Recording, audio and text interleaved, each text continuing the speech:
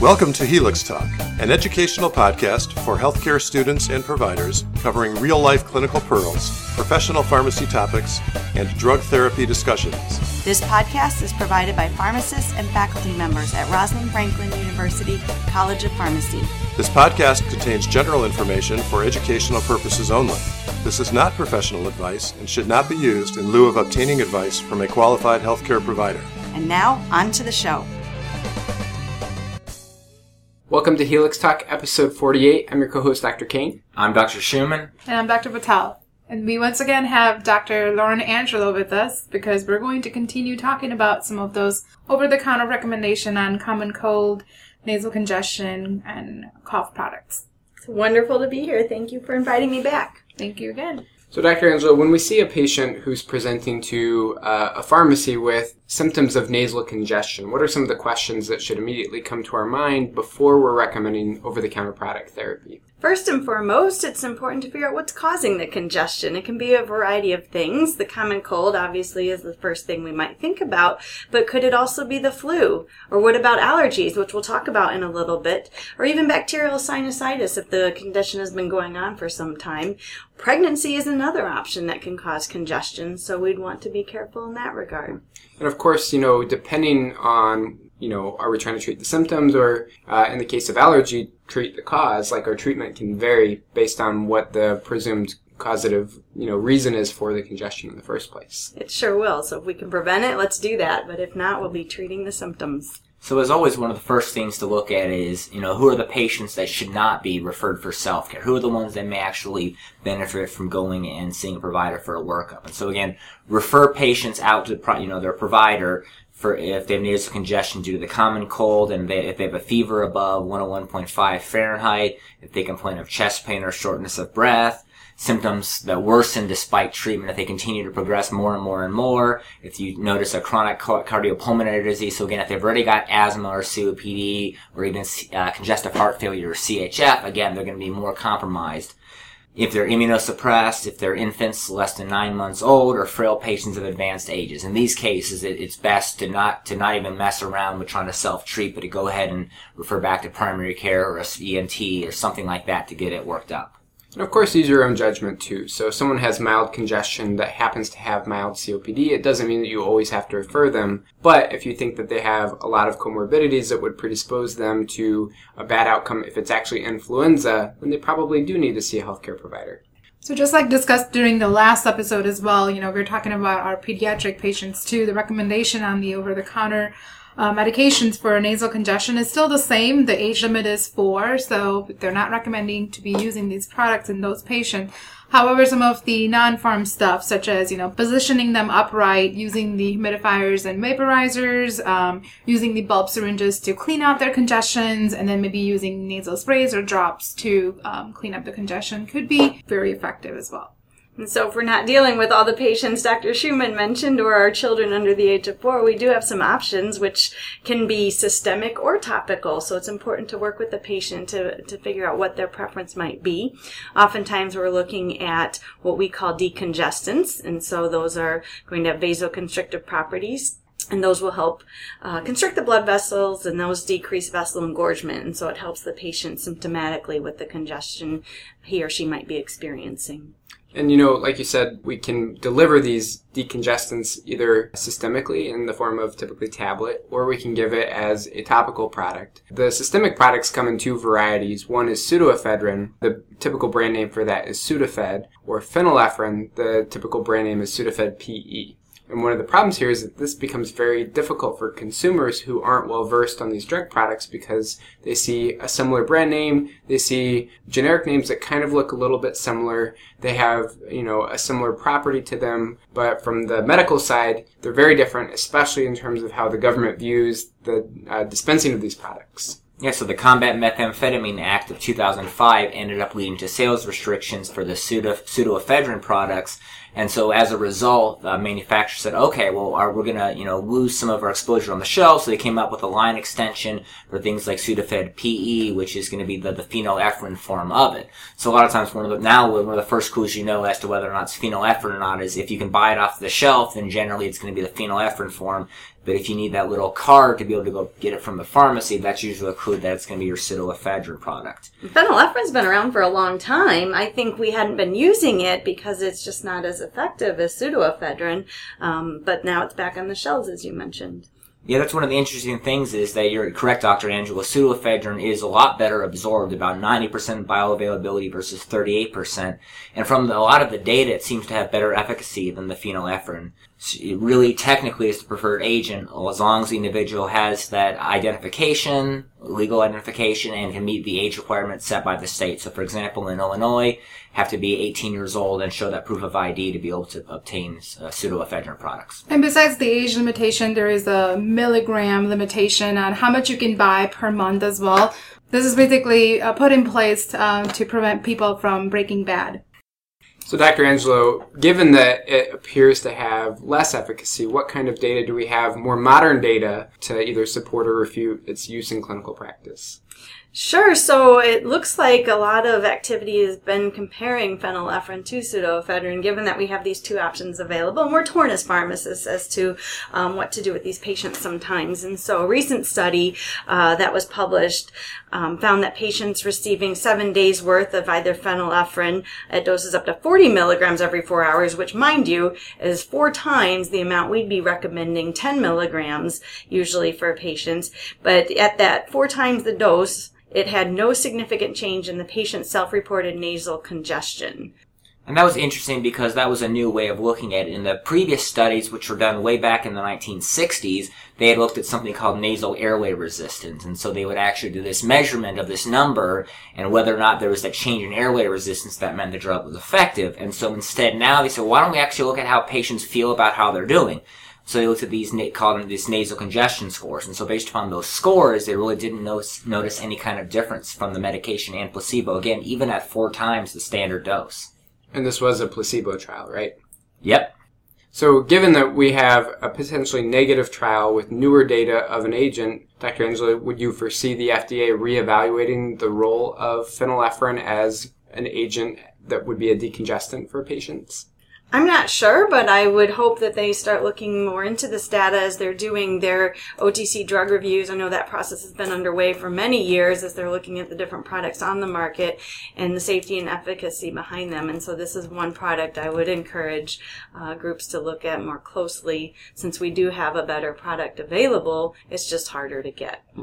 And, in thinking about systemic versus topical therapies, at least for me, when I'm a patient, one of the things that I personally consider is the adverse effect profile of the systemic therapy versus the topical therapy. So some of the adverse effects like tachycardia, insomnia, jitteriness, dry mouth, headache, feeling nauseous, or even, not for me, but if I were to be a little bit older, some prostate-type symptoms of difficulty urinating. All of these are fairly common side effects that we can see even among younger people who take, these systemic decongestants. So for someone who doesn't want to experience some of these side effects, they can take a topical agent that has a much lower incidence of some of these problems. And these topical agents can be available in form of sprays, drops, or inhalers. We see a variety of products formulated using different formulation, talking about phenylephrine, nafazolin, oxymetazoline, xylometazoline, and the levetiramphetamine.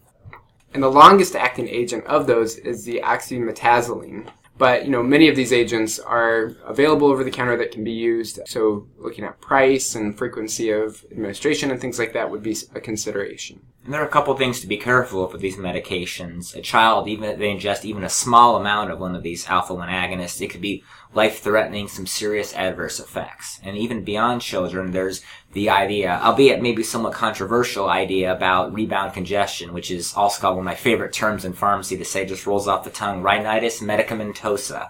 It's something that rebound congestion that could occur after 3 to 5 days of therapy potentially.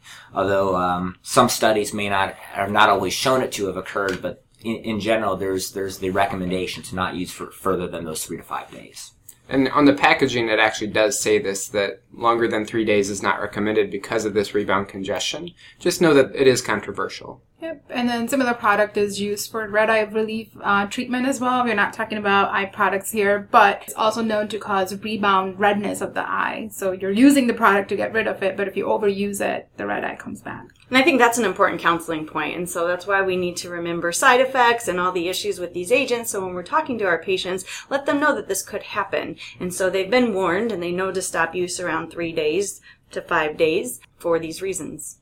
And then just to reiterate some of those side effects, patients with enlarged prostate, high blood pressure, closed-angle glaucoma, and diabetes should avoid using these products. I remember working over the counter, working in a pharmacy, there were some of these over-the-counter products that were, supposedly, safe for blood pressure, high blood pressure individuals, and a lot of times they were just antihistamines in that case. And I also know that I've had some patients of mine that with BPH, and there's, the concern about changes in urine flow, and we have to do a kind of a root cause analysis, find out it was the pseudoephedrine that he had been taking recently for some of his congestion symptoms, and once he stopped taking that, his urine flow was able to come back again, and so he's feeling a lot better. And keep in mind, too, that, the topical agents do have this warning about their side effect profile, but this is minuscule compared to the systemic therapy that we're giving the patient. It's very common with many topical agents, whether it be an eye drop or some nasal spray, that because of the drug property itself that we carry some of these warnings with them. But you have to think about the absorption of the product and the amount of product that could potentially get in the bloodstream and things like that. Almost always it's a lot less than what you would get from a systemic product. I think because of that, we have to be careful that patients don't use both. They might not realize they are both decongestants and in the same class, and so they may take one product, realize, well, it's not doing the job that I wanted it to do, so I'm going to go take something else. And now they're over-treating, and they might run the risk of increased systemic absorption. You will see perhaps physicians prescribing this for patients. I've seen that, especially when patients are highly congested and going on long trips in an airplane, but that's not something as pharmacists we would recommend for over-the-counter use. And just to, cover all of our bases, women who are pregnant or breastfeeding generally should not use decongestants. Pregnant women can sometimes have the topical decongestant like oxymetazoline because it does have a low systemic absorption, but really this isn't under the purview of the pharmacist. This should be in conversation with the OB for the patient. For the perceived risk of decreased blood flow, because again, this is something that is vasoconstricting, and we don't want to vasoconstrict blood to the fetus. That would be the perceived risk. Yep, and simple non-medicated saline nasal spray could be good enough in a mild form of decongestion. So moving on, away from decongestants, kind of in a related field is the symptom of runny nose, focusing mostly on runny nose caused by allergies, but there's, runny nose that can be caused by the cold and a number of other etiologies as well. As we talk about some of the causes, allergens are obviously a key part of this when we talk about response to histamine and our allergic response. And so we need to consider both indoor and or outdoor allergens. Patients may be allergic to both or one or the other. And so we think of pet dander, pollen, dust mites, mold spores, cockroaches. There's a really neat website, pollen.com is one that I use regularly. And this is how you can check pollen counts in your area. If they're high and you're allergic to pollen, stay indoors if you're able to. And of course, other things like pollution, ozone, diesel fuels, things like that can sometimes trigger an allergic reaction. Using a HEPA filter can help. This obviously would be for indoor use only. And then there's a number of nasal rinses and wetting agents and things like that that can sometimes be used mostly for symptomatic relief. And this includes things like saline nasal rinses, neti pot, things like that. Generally, these are going to relieve dry mucosa in the nose that can sometimes happen and also help with some of the irritation from that dryness. It should help with some of the stuffiness, the rhinorrhea, the sneezing. But one important counseling point, regardless of this, is you either, are going to get your saline solution in a bottle that has been prepared in a clean environment, or if you're going to use something like a neti pot, it's very important that you're using distilled or boiled water. There's case reports in Louisiana of patients getting infections in their nose because of contamination in the water that causes brain lesions. So using clean water is very important. Like those brain-eating amoebas that I've heard of. Yes. Terrified of them. Cryptosporidium and things like that. Not something to mess with. Yeah, just keep in mind that you're shooting this water that could potentially have bacteria in it right where your brain is very close to. So it's probably a good idea to use clean water for that. So we are always looking at patients off the bat should not be recommended these self-care medications for treatment of allergy or allergic rhinitis. So we're excluding patients, or pediatric patients less than 12 years of age. Again, this limitation is a little bit higher than the less than 4 years that we talked about common cough and cold products. And the reason they added the limit of 12 for treating allergic rhinitis is to make sure we rule out asthma. And so as long as the patient is seen or the child is seen and asthma is not the cause of what's going on here, then we can proceed with treatment of allergic rhinitis. Pregnant or lactating females should not be using these treatments either. Again, non-form treatments are still okay. Symptoms of non-allergic rhinitis, so things like the patients don't have any sneezing, their symptoms are constant, so they're not triggered by any pollutants or any kind of triggers. Nasal obstruction is present, such as polyps. If their nasal secretions are either very watery or too thick or mucopurulent, so again, signs of infection. If they have recurrent nosebleeds, they got nasal polyps that they know of, they are diagnosed with deviated septums or they have enlarged tonsils. These are all cases for the ENT doctors, so they should always almost be referred. Sometimes if they can present with symptoms of otitis media, sinusitis, bronchitis, or other infections, again, if you're leaning toward a suspicion of this as an infectious-based symptoms, then they should also be referred. And again, patients who have symptoms of undiagnosed or uncontrolled asthma, or they're complaining of symptoms that are more lower respiratory based, we're worried about, again, some sort of infection here. So those patients should also be referred. All right, so if we do decide that it's warranted to use one of these medications, as far as things we got, I think one of the first ones is our intranasal corticosteroids. And these are great things. They can work for the runny nose, for the sneezing, for the congestion, itchy nose, if the palate itches due to allergies, maybe even with some of the itchy, watery eyes. And the thing about them is you can even get away with using them once a day, for example, 1 to 2 sprays in each nostril. That depends really on your age and your severity symptoms. So if I'm not mistaken, there's even a couple catchy little jingles you can use to really convey the message here. Let me try this. How about shake it every time you take it? Not bad. Anyone else? When you spray your nose, look at your toes. And how about shake and prime if it's been a long time? All right, that sounds great. So in other words, you have to shake the medication. If it's been a long time, you should prime the medication, which means that you're spraying into the air. And when you're actually administering the medication, you should look down. Look at your toes when you're actually spraying it.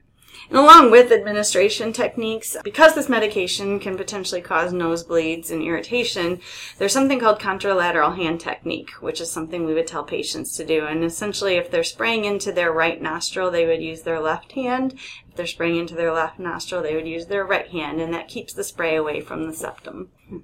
Just to kind of quickly go over the agents, there's 3 main ones that can be used: triamcinolone, or Nasacort, fluticasone, Flonase, or budesonide, Rhinocort. They all kind of have a similar efficacy. And really the differences there come down to either cost or patient preference. There's even some little different smells associated with them. Fluticasone may smell more like roses and has a little alcohol, and so that one can sting a little bit, for example. And then there's maybe an age limitation that differs between the 3 different agents. You may want to be aware of that.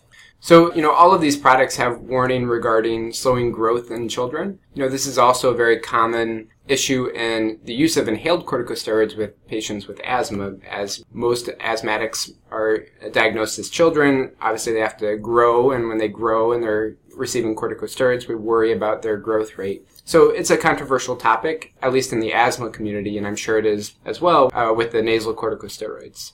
So this is one it would be important to limit use to short term. If a child is experiencing allergies and you are finding you want to use these products long term, make sure you do have the pediatrician involved. And for any patient, it's important that they're under the understanding that they're at a high risk for infection because this is a steroid that they're applying in their nose. Vision changes, glaucoma, cataracts, all of these are potential side effects. But as you said, Dr. Angelo, minimizing the duration of use is important to minimize the risk of these more chronic side effects. And then some of the other ones that are more common, we mentioned nosebleeds already, but headache, burning, or irritation. It can cause runny nose, sore throat, and sometimes a bit of a cough if it gets back into the throat. So if we're moving away from the topical agents and we want something more systemic, let's say it's not just a runny nose, but more allergies in general, what are some of the options that we have more for systemic therapy? So we usually kind of go with the second generation antihistamine. Some of the examples will be loratadine or claritine, or another one is your Zyrtec. The generic is cetirizine. Here the idea is to try and avoid the first generation. So we kind of covered how first generation antihistamine can have a little bit more CNS depressing effects, such as they can be also drowsy and more dizziness producing as well. And when you say first generation antihistamine, you're talking about like a diphenhydramine or a Benadryl, which is what you're saying, we're avoiding those to avoid some of the side effects associated with that drug class. Correct. Yeah, those are not first line to treat allergies. The preference is to use our second generation antihistamines. And don't forget fexofenadine, which is Allegra. So we do have 3 available over the counter. And with these, even though there's not a huge risk of drowsiness, interestingly, of the 3, cetirizine is kind of considered, at least my understanding is it's the more sedating of the non-sedating. And part of that's kind of interesting. It's the metabolite of hydroxyzine, which is one of the first generation ones, which is, we use more to address anxiety. So, so that one kind of has a little bit of an issue with sedation. The other 2, not so much.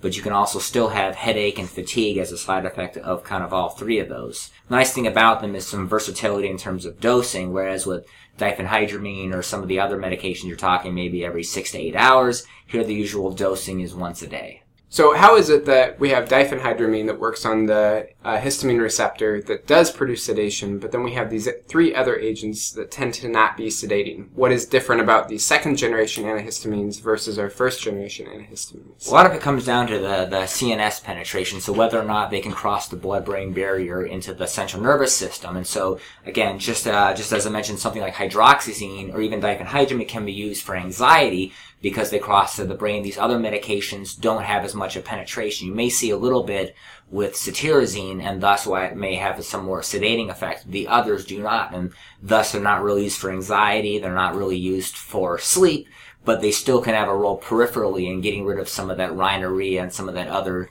nasal secretions. So would we expect the efficacy in terms of allergy symptoms to be similar between our first and second generation antihistamines? Yeah, and again, because the main thing we're looking there is some of our peripheral secretion, that part of it's not really going to be affected by it. Where we do see a little bit of data is comparing cetirizine to loratadine and fexofenadine, and there is some thought that cetirizine has a bit more efficacy, and it might due to crossing that blood-brain barrier. But I would say when we look at this from a clinical perspective, it's probably not that big of a deal. I think patients need to pick what they prefer, what works for them. If one doesn't work, try another. I think the counseling points around these is if you do recommend cetirizine, note that about 10% of patients will probably experience drowsiness. This product will last 24 hours, so if you do have a patient who has the drowsiness or sedative effects from cetirizine, unfortunately it'll take 24 hours for that to wear off. Whereas when you look at the packaging of loratadine and fexofenadine, those specifically state non-drowsy. Cetirizine does not state that, and in fact calls out drowsiness as a possible side effect. So, like in a lot of places, one of the things we also need to consider is some interactions with dietary, herbal, or other medications. So, for example, fexofenadine, you have to be careful of taking with fruit juice because that can actually decrease the absorption of the medication, see less of an effect. So, Dr. Schumann, you said fruit juice, not grapefruit juice, and you said it decreases absorption, not increases. And typically, when we think of statins, we think of grapefruit juice increasing absorption, but you said the opposite. Right, this isn't really due to any kind of gastrointestinal or liver enzyme system. What it's due to is this oat pea or some of these different kinds of transporters, and by interacting with these transporters, just less of the drug is absorbed and less is available to the body. So apple juice, grapefruit juice, orange juice, all of these are things that we should not take our fexofenadine with because it will make it not work as well. Yep. Interesting. And you still have to watch out for those who have renal impairment or renal insufficiency, that all three agents need to be renally adjusted. And when it comes to cetirizine and loratadine, hepatic dose adjustment is also needed. And then we focus a lot on the central versus peripheral, H1 receptor blocking effect, but these agents have a little bit of inhibition of mast cell as well. So it inhibits the release of mast cell mediators. And that kind of leads us into the next category of agent, which is a topical mast cell stabilizer. The only product that's available is the cromolyn sodium. It's a nasal spray. And you might be familiar with cromolyn as an agent that is prescription, that is an inhaled product for asthma. Very uncommonly used, but this, of course, is an OTC product as a nasal spray, but it works in the same mechanism to stabilize those mast cells from releasing histamine.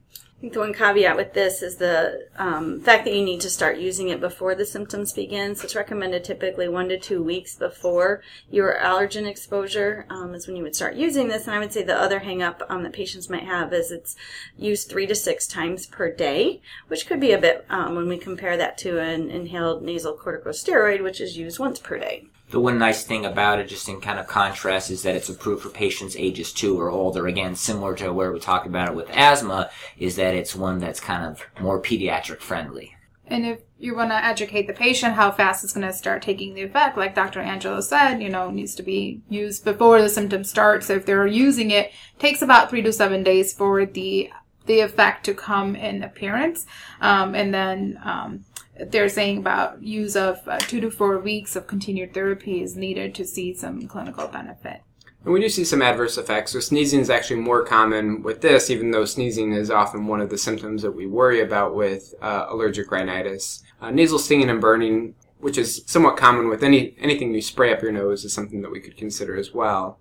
Kind of as a side note, from my perspective, we have a once daily intranasal spray that is a corticosteroid available. We have a once daily oral tablet antihistamine, even some of which are non-sedating. And then we have cromolyn, which is given 3 to 6 times per day that you have to take for 3 to 7 days to even begin to see a benefit. From my perspective, I have a really hard time unless you're very afraid of the potential for reduced adult height among pediatric patients, or if you are very sensitive to the systemic antihistamines in terms of a sedating property. I see very little role for this in the arena of any allergy type symptoms. And I think when we look at the literature, the two populations that we may see this being used would be those who are pregnant and those who are breastfeeding, because it is a safe agent, and so sometimes that is considered the drug of choice depending on the obstetrician's preference.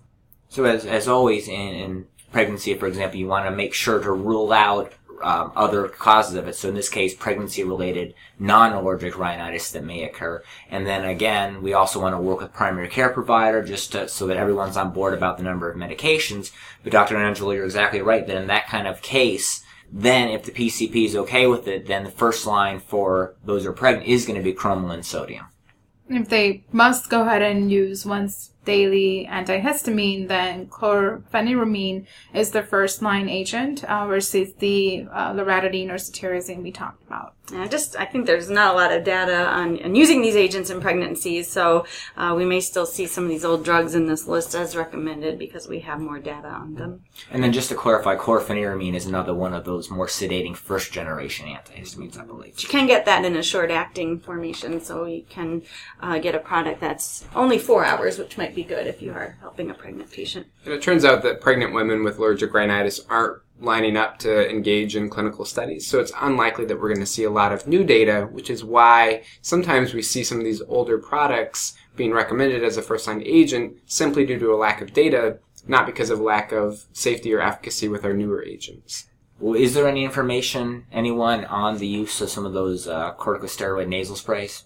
So we do know that orally taken triamcinolone can cause cleft palate in our developing fetus. So they're saying if you're comparing all the available corticosteroid nasal sprays, fluticasone propionate has the most data available because we know that the systemic absorption is minimal and it's limited to just the intranasal use.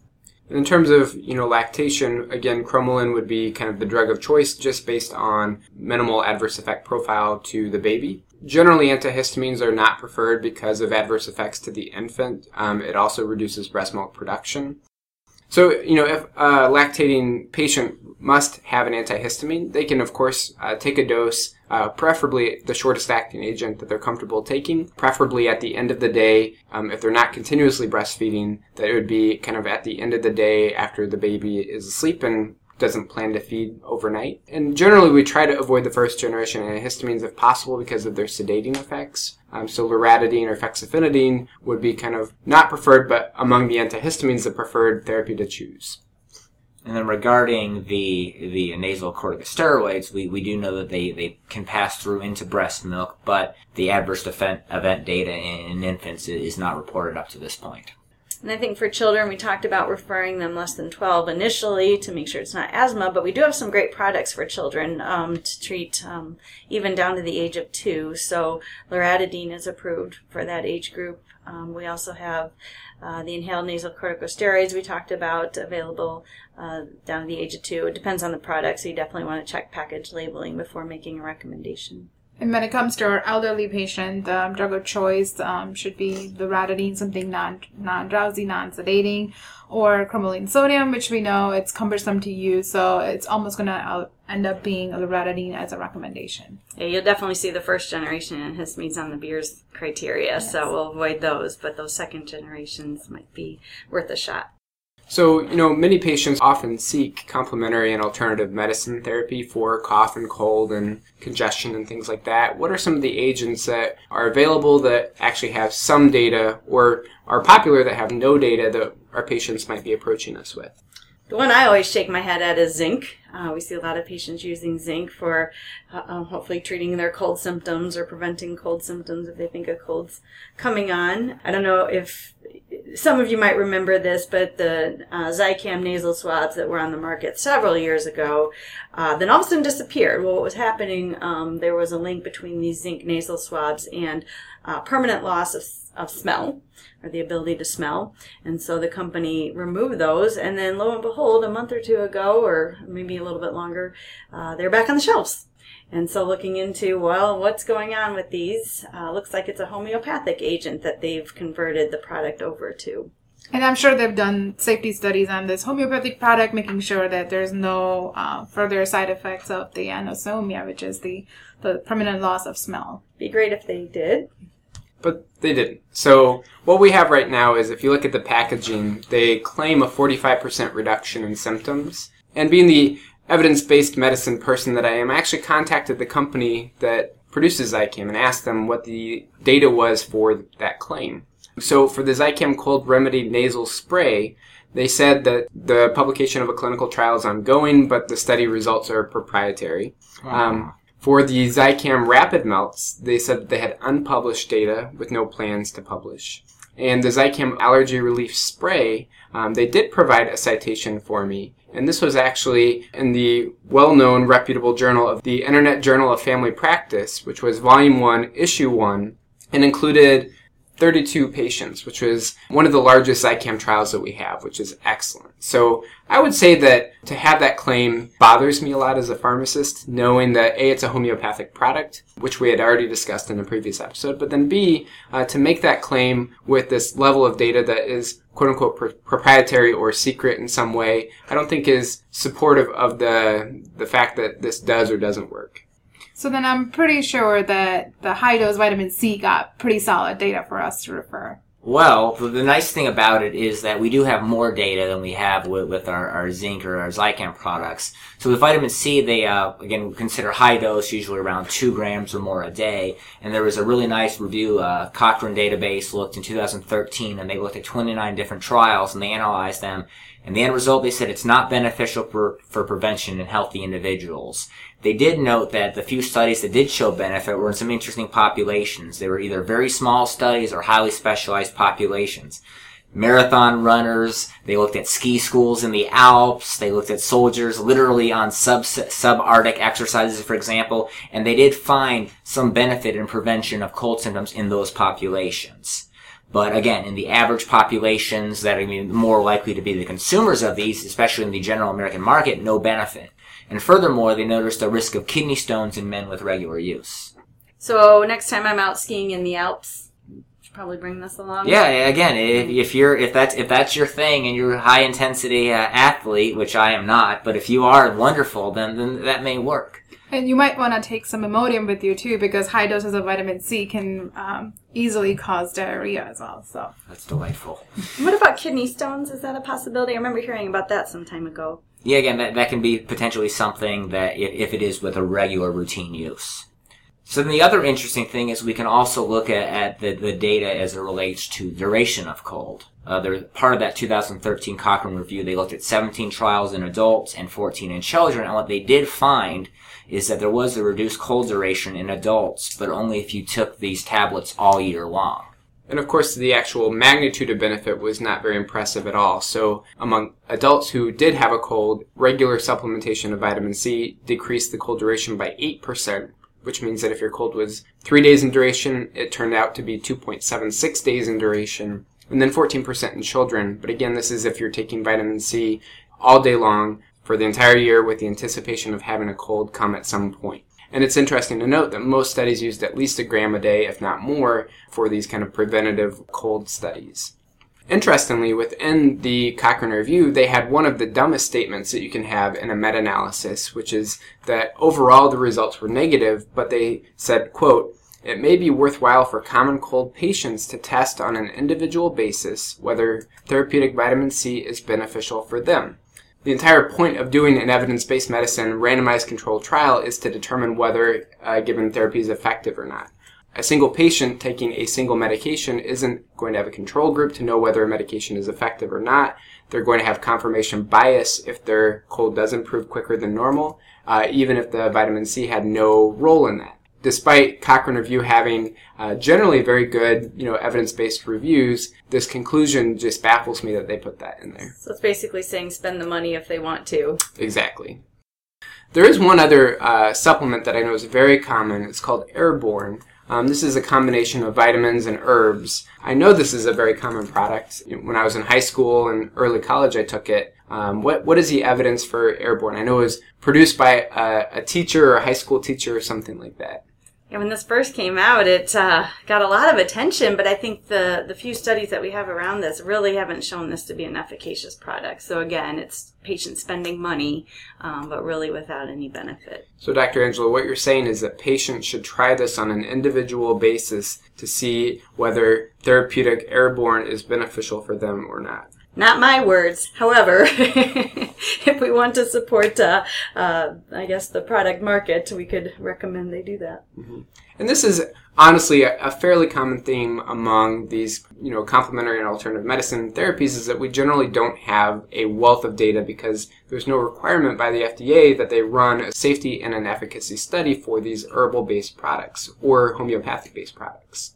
You often wonder if it's simply a placebo effect when patients do come back and tell you, hey, this worked great. Mm-hmm. You really don't have the data to support that other than anecdotal reports. And that usually drives the market, Absolutely. I have a friend who's flying long distance and scared of getting infection on a closed space, and they're getting Airborne, and that's where the name drives too, right? If you're getting Airborne, take Airborne so you don't get sick, but there's little to no benefit of taking that. And this really reminds me of the oscillococcinum for flu that we talked about in episode 40 of Helix Talk. This is a homeopathic product to prevent the flu when you begin to feel the onset of flu taking hold. And again, basically no data. It's an extract of goose, heart, and liver, and it's 200C, so there's almost no product left in the bottle that you're actually taking. But despite that, it has a 5-star review on Amazon with more than 800 reviews. So the power of this anecdotal evidence is a real thing in the market, which is one of the reasons why sales of some of these products are really driven not by evidence, but based on anecdotal reports. So just as a brief review, looking at Sudafed PE versus Sudafed, what can you tell us, Dr. Angelo, as kind of good take-home points about the comparison of those two products? Sure. As we break down the active ingredients, Sudafed is pseudoephedrine, and Sudafed PE is the phenylephrine product that came about when pseudoephedrine was put behind the shelves due to the methamphetamine issues. And when we look at those two products, I think it's important to consider the efficacy. The data tells us that pseudoephedrine is far more efficacious than phenylephrine, but it is harder to get. So as pharmacists, we definitely want to encourage our patients to come see us in the pharmacy, show us their ID, do the paperwork or whatever we need to do to log the sales, and make sure they are getting a product that works for them. So, and what I want to focus on is looking at some of the antihistamines. As we mentioned, there are both the first generation, which are the generally sedating antihistamines. They cross the blood-brain barrier. That's going to be your chlorpheniramine, your diphenhydramine, your hydroxyzine. Then our second generation are ones that we generally consider to be non-sedating or not cross the blood-brain barrier. Within them are fexofenadine, loratadine, and cetirizine. And cetirizine is actually the metabolite of one of those sedating ones, hydroxyzine, so therefore it actually can cross the blood-brain barrier slightly, so you may actually get some sedating effect from that medication. It's one important counseling point to note. The nice thing about them, though, is they can each be taken once a day for symptoms. And my take-home point relates to the nasal corticosteroids. One of the adverse effects that patients should definitely know about is the risk of nosebleeds with these agents. And one way to kind of reduce the risk is the contralateral technique, where you're using your left hand to spray your right nostril and vice versa. Although there's still a risk of nosebleed, I think it's important that patients know the technique and also know that the adverse effect exists. And the take-home point I would like to cover is that try not to recommend any of these products such as zinc, a high-dose vitamin C, or airborne because we don't have good evidence available for their use in common cold and allergies. So with that, if you haven't done so already, check us out at helixtalk.com. We're also on Twitter at helixtalk, where you can get new episode alerts and other things relevant to the podcast. So with that, I'm Dr. Kane. I'm Dr. Schumann. I'm Dr. Patel. And I'm the guest, Dr. Angelo. Thank you once again, Dr. Angelo, for joining us. And with that, I'm going to say steady hard. If you enjoyed the show, please help us climb the iTunes rankings for medical podcasts by giving us a 5-star review in the iTunes store. Search for Helix Talk and place your review there. To suggest an episode or contact us, we're online at helixtalk.com. Thank you for listening to this episode of Helix Talk. This is an educational production, copyright Rosalind Franklin University of Medicine and Science.